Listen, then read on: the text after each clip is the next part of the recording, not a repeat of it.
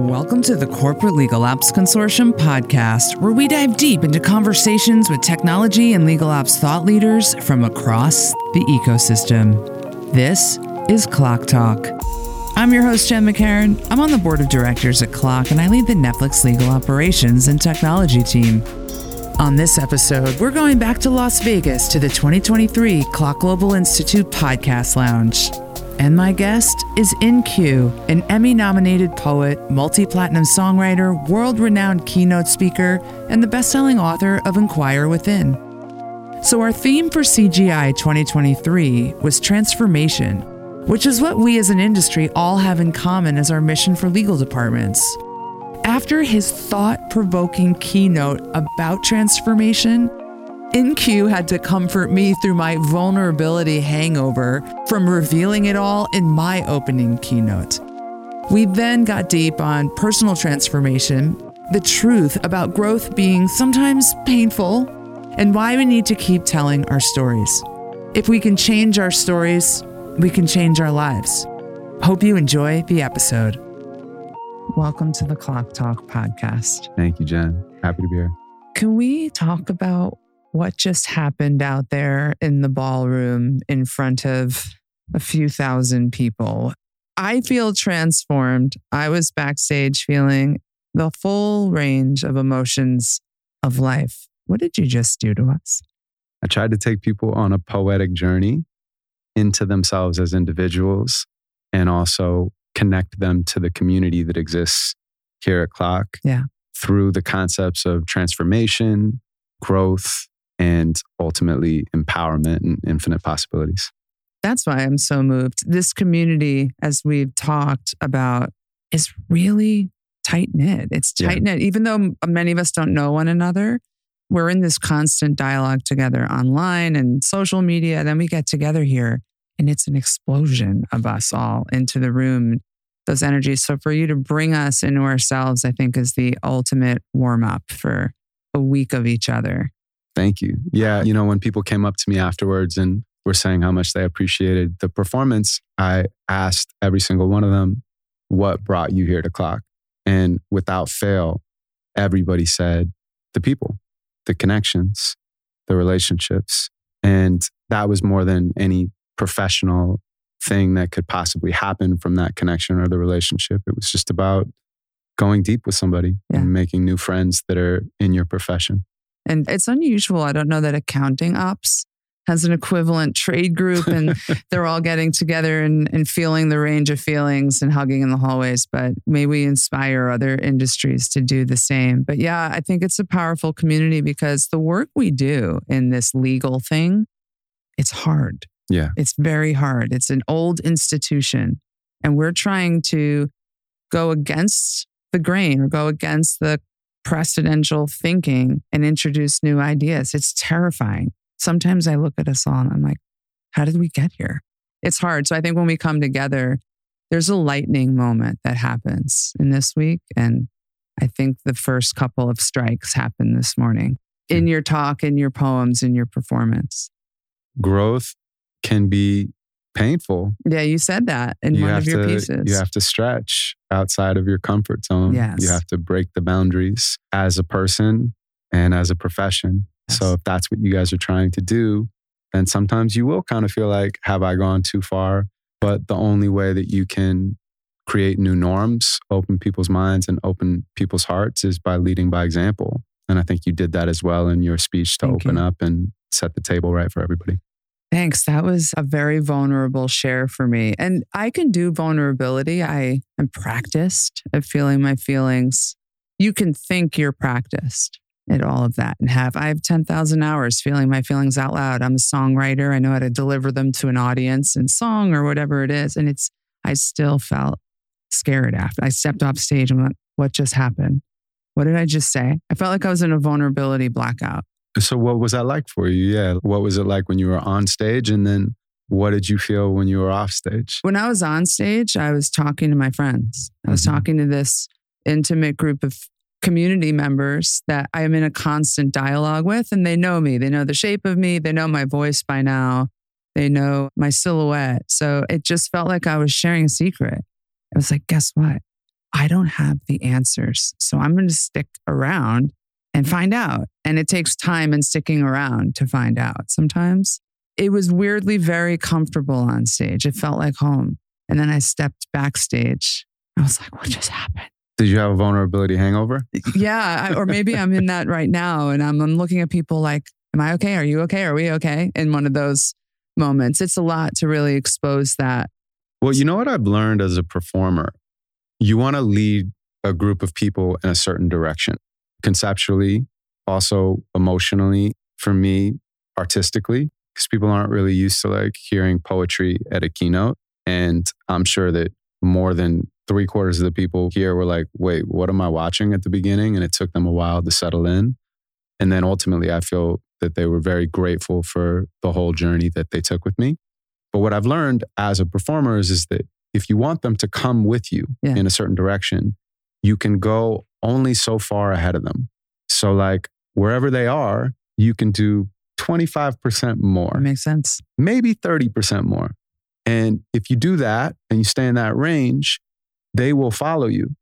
If you go 75% more, you're going to lose them. And they're going to be like, where is that person going? So I think like for you, when you got on stage, you took them the right percentage forwards. And it's supposed to feel weird for you too. Because if it doesn't feel weird for you, then you're not really risking.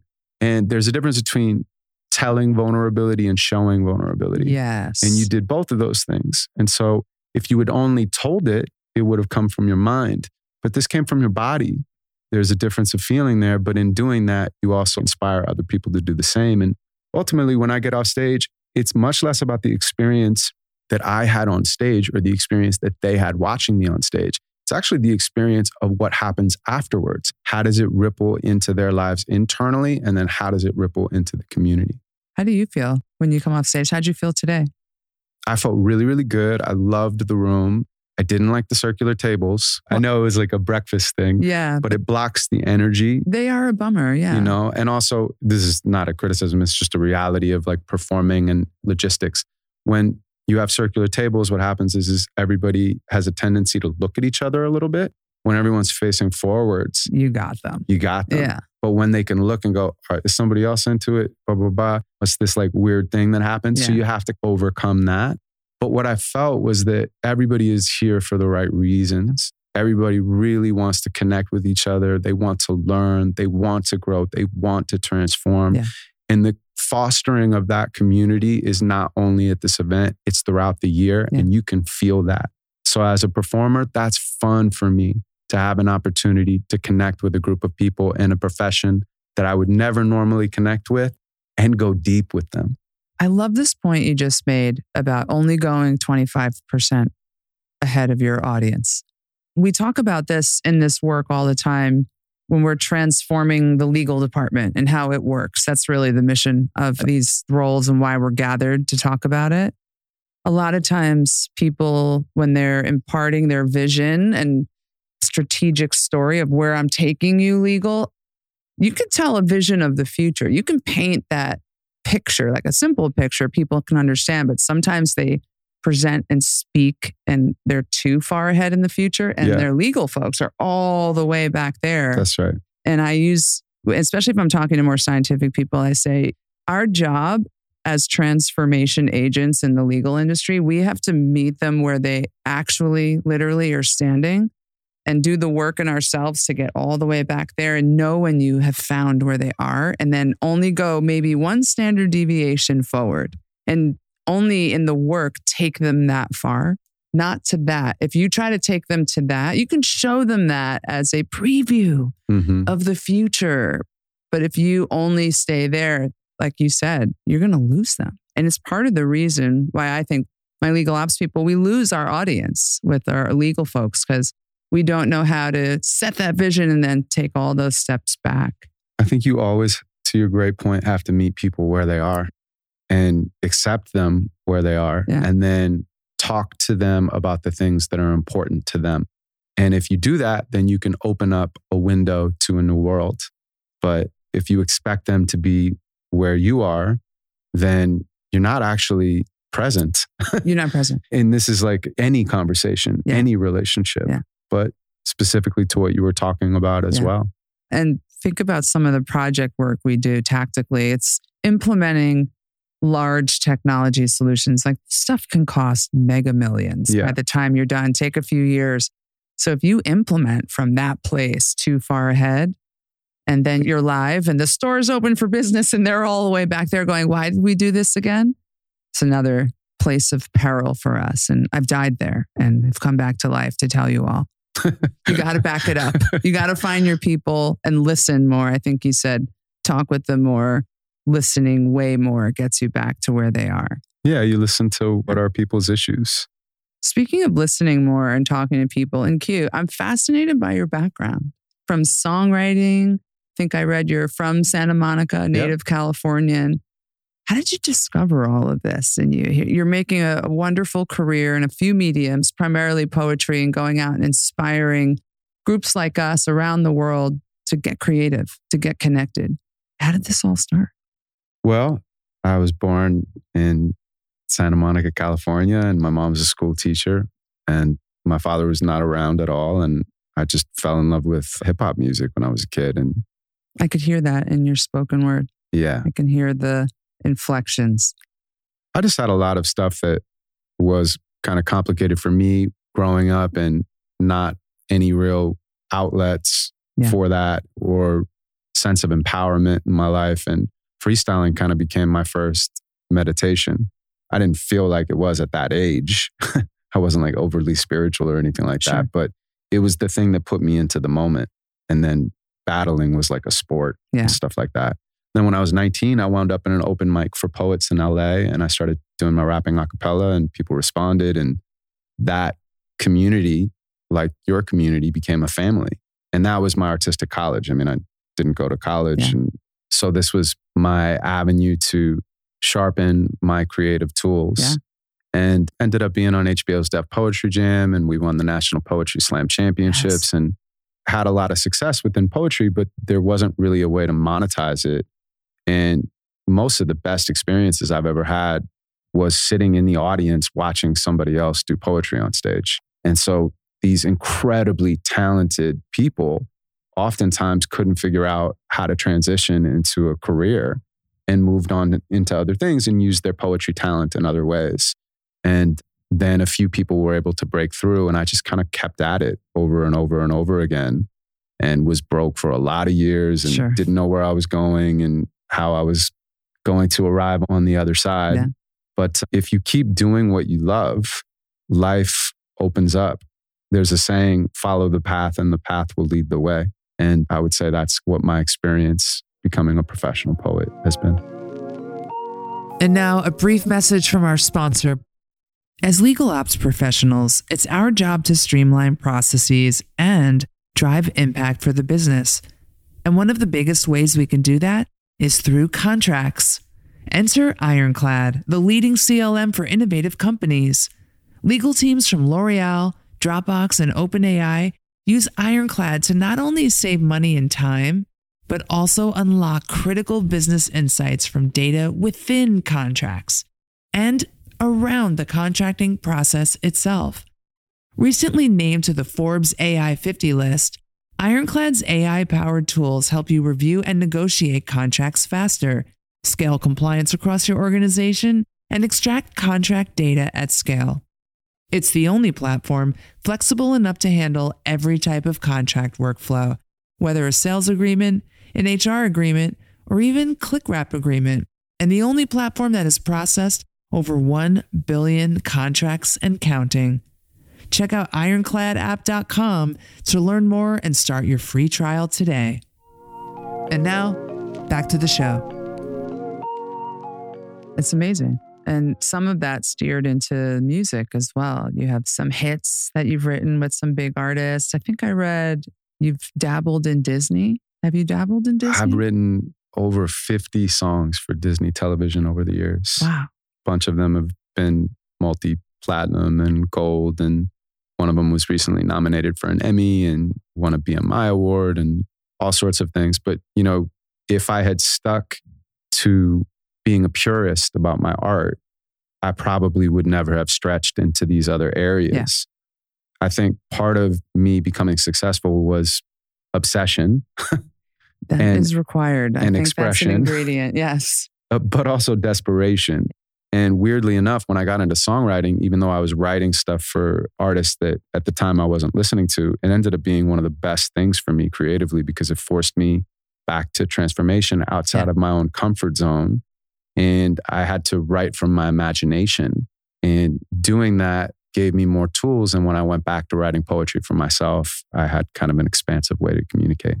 Yeah, it's writing from imagination, often for someone else's voice. So many of your songs are sung by artists, big lead singer types, and they have to read your song and connect with it and become a part of their story. Yeah. And so I have to find my truth in their story and vice versa. I mean, oftentimes if it's an artist that we're actually writing with that artist, so that artist is putting their fingerprint on it, not only vocally, but with the lyrics. But it's like such an amazing opportunity to see into the human experience, to try to figure out how to express my truth through somebody else's story. Yeah, and in a 3-minute and 24-second story window. You know very well. Yeah, I know the pop formula, and it tends, new pop is under 3 minutes. You see these songs now, they're coming out like 2:26. Yeah. 2:40. 2:26. Yeah, like Ryan Tedder can get a hit out and say it all in a few words in 2:26. Love that. And then the 3-minuters, the classic pop. I think that's the classic pop length. How do you get a whole story in there? Well, that's another thing that I learned. I mean, a lot of the stuff that I tend to do is like choppy, rhythmic, a lot of internal rhymes, and a lot of material. 3 minutes or 5 minutes, I'm just like rapid fire. And I can push and pull, slow down, speed up, emphasize in whatever way I see fit. Every time I perform, it's definitely a performance that I know well, but it's also a new moment that I'm creating. Whereas like when I'm writing songs, it's actually like vastly less. Everything is round. It has to like roll. It has to round and roll and resolve in some way. That's so true. And you have to say something that's deep enough and has layers enough to where people will go back to the song, whether they're consciously or unconsciously thinking about it. But you can't say something that's so deep that it takes them out of the song, because then they're not thinking about the song anymore. They're thinking about the lyric, and you actually want them in the song. So it's like, these are the types of things that I kind of learned along the way. Hip hop has more words. It's more volume and more density in there. I really respect that. And pop has way less. And it's trying to find a clear, concise message. Simple. I think the reading level on pop songs is around 3rd grade. That's what Max Martin, I think, recommends. Yeah. And it's accessibility, so people can hear it once and then relate the human experience to it. It's one of the great mysteries of the world to me. I can tell how passionate you are about it. I love that. Is songwriting, and everything comes back to that. For me, at least, as an artist, all of this great work I get to do in tech, what a great creative outlet. But for me, it all comes back to the struggle, overcoming the struggle in yourself, and then writing that out in a song so other people can connect to that. It's kind of like what you said. I mean, we're all just kind of like going through the hero's journey over and over and over again. And you can apply that to any area of life, any profession of life, any person. Thinking about this as craft, and you've had some songs do really well. How much writing went into those behind the scenes that didn't go anywhere? I'm trying to get a sense for volume, because I think people in all walks of life, in our field, they think that someone like me, I've been at it a few years here, that I can just walk in and implement the contract solution and I have all the answers. And I'm like, no, it's the same volume of struggle, and the amount of failures and wasted tech money went on for me to get a good one to come through. Does that resonate with you in the songwriting or in the poetry creation? Or are you a one-hit wonder? You just write it and it's out. A one-hit wonder. Yeah. No, I definitely have way more material than no one's ever heard than I have that people have heard, let alone things that become successful. The process is more important than the product to me. Yes. Always. It's the same kind of like way to say the journey is the destination. That's funny that you said the process is more important than the product. because that was in version 5 of my speech that I gave today. Yeah. Oh, incredible. It's to try to inspire people to become obsessed with the process, which I'm obsessed with. Any process I put myself in to create, I get obsessed. When I'm in a project at work or writing a song, and look out, it's like blinders. They're up and I'm not stopping until the puzzle emerges and the message emerges or the solution, whatever it is. Yeah, no, I love that. The puzzle, definitely. That's how I look at all these things. They're just like a little puzzle and you just haven't seen the box first.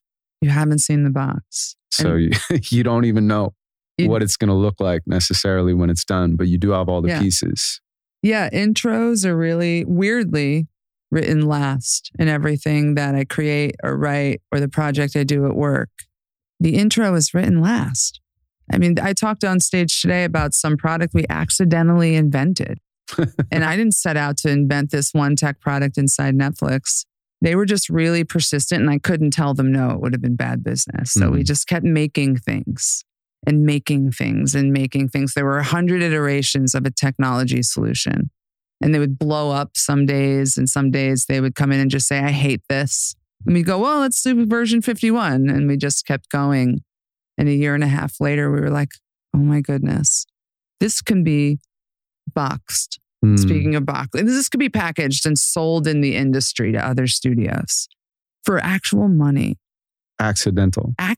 But what I say that with a little asterisk, because there's no such thing. Purposefully accidental. Purposefully accidental or intentionally accidental. Intentionally unintentional. It's intentionally undefined. And this is one of your great quotes of the day, that this is when you dialed direct with me, when you opened and said, when you define yourself, you confine yourself.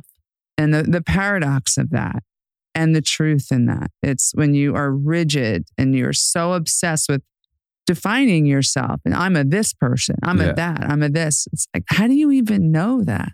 Have you tested that in the market or on yourself for 10,000 hours? And even if you have, I mean, you could wake up tomorrow and want something different.